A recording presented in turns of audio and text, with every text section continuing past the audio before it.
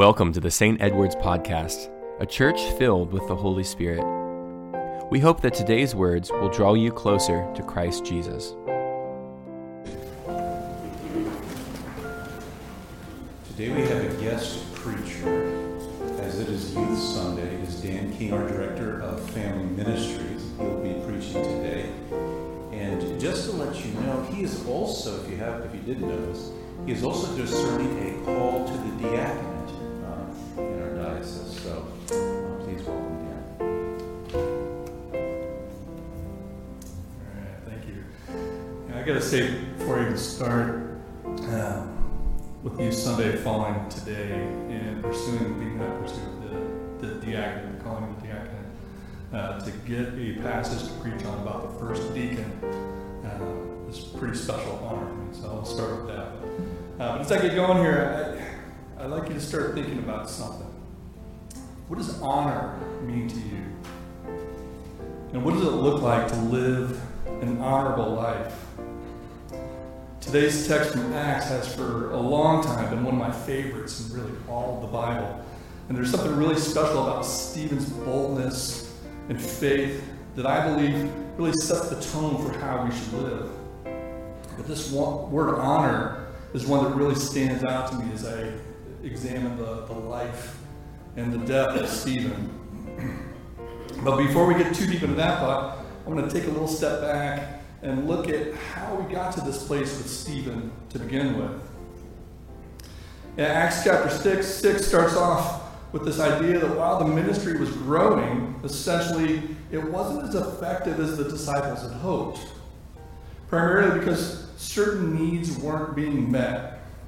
So they gathered and put together a plan to get 7 people of good standing, full of the Holy Spirit and wisdom, to take care of those needs. And Stephen was among those 7.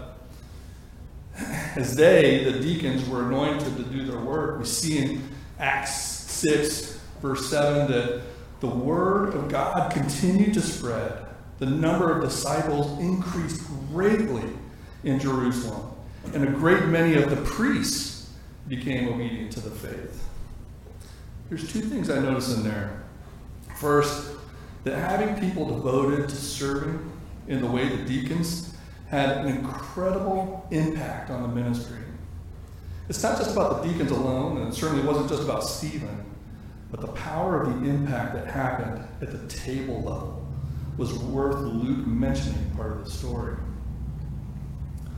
Second, the fact that a great number of priests began turning to the faith in Christ was notable. Not only does it show the power of what was happening in this new church, but it's something that would have begun to anger the other religious leaders at that time. And that's about to turn into a big deal. In a sense, Stephen was merely modeling the heart of Jesus, who taught us by washing his disciples' feet that leading is best accomplished by serving others. And then in Acts 6, chapter 6, verse 8, tells us that Stephen, full of grace and power, did great wonders and signs among the people. We even heard Jesus talk about that in the gospel reading too, as well, right? You'll do greater things than me. I appreciate the words of Deacon Kim last week, who reminded us that there's no limit to what the Holy Spirit can do through people.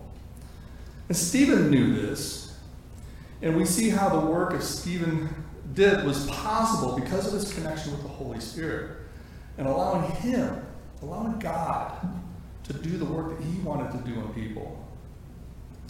That's why it's so important that we strive to connect with the Holy Spirit in every aspect of our lives and to listen to his voice. Recently with the youth, we had what we called a Be Prayer experience. What we did is we set up various prayer stations around the campus, each with a different focus to be something, to be reverent, to be loved, to be courageous, and so on. By the end of the evening, one of the youth shared with the group that I always knew I was a Christian because I come to church and youth group. But after tonight, something feels different.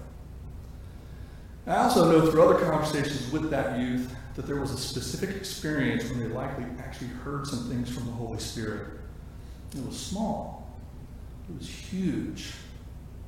And that's why I'll always continue to schedule events and activities like that where our youth are finding ways to hear from God through study of the Word and prayer, as we all should, right?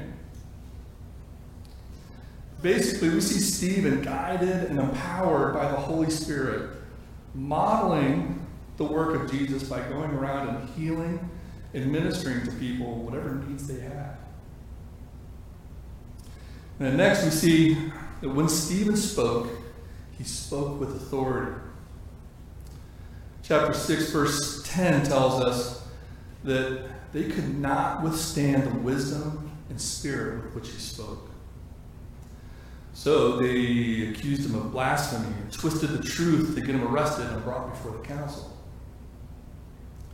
And when the council asked him to defend himself, he blasted back with a response outlining where God had been working throughout all of history, all to point out that they're missing God's move today.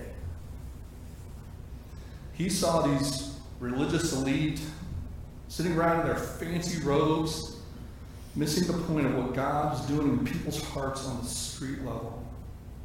The very people that we were all called to serve in his ministry, especially Stephen as a deacon. It actually reminds me of some lyrics of one of my favorite 80s rock songs, Something to Believe In by Poison. I drive by the homeless sleeping on a cold, dark street like bodies in an open grave.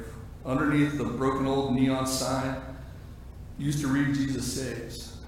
A mile away live the rich folk, and I see how they're living it up. But while the poor they eat from hand to mouth, the rich are drinking from the golden cup. And it just makes me wonder why so many lose and so few win. Give me something to believe in.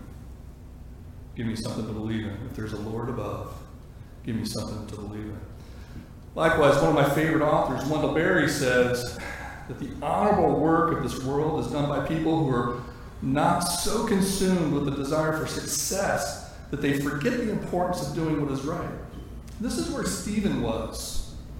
He was being wrongly accused by these religious elite, and he stood up to them in defense of the work that God was doing in the poor, the orphan, the widow, and all of the people who needed a Savior. Yet, standing before his judge on earth, he doesn't back down, knowing that what he's doing is the right thing. In fact, his speech even reminds me somewhat of Jesus tossing tables in the temple just weeks prior to this. Again, Stephen is just simply modeling his Lord. And then that's where we get to our reading from today, which starts with this. When they heard these things, they became enraged and ground their teeth at Stephen. So to set the scene, he just ruffled a bunch of feathers, and everyone was sitting there grumbling. And then, but filled with the Holy Spirit, now there it is again, Holy Spirit, he gazed into heaven, and he saw the glory of God and Jesus standing at the right hand of God. And this is really significant because every other reference in the New Testament about Jesus in the heavens has him seated at the right hand of the Father. So this is the only place where Jesus is standing. So the fact that he was standing is extremely important. And so Stephen even told this to the people who were there. Remember, still before the council. And when he told them this, verse 57 tells us that they covered their ears and with a loud shout rushed together against him. So the fact that they covered their ears is an indication that they knew what it meant. There are several instances throughout the Old Testament where we see that God stands in judgment, in anger, in wrath. So essentially what they're doing is their version of, la la la la la, I can't hear you, la la la la, right? Aside from that, there are typically two types of instances when royalty stands. And the one is out of anger, and the other is out of honor. And while there certainly may have been some anger involved, as the other religious leaders would have likely expected, it was Stephen who saw this vision, not them. And this was happening before the actual stoning started happening. It wasn't until after all of this that he was dragged off to be stoned. But I'm sure Jesus knew what was happening. He would have known that his faithful servant Stephen was about to take this all the way.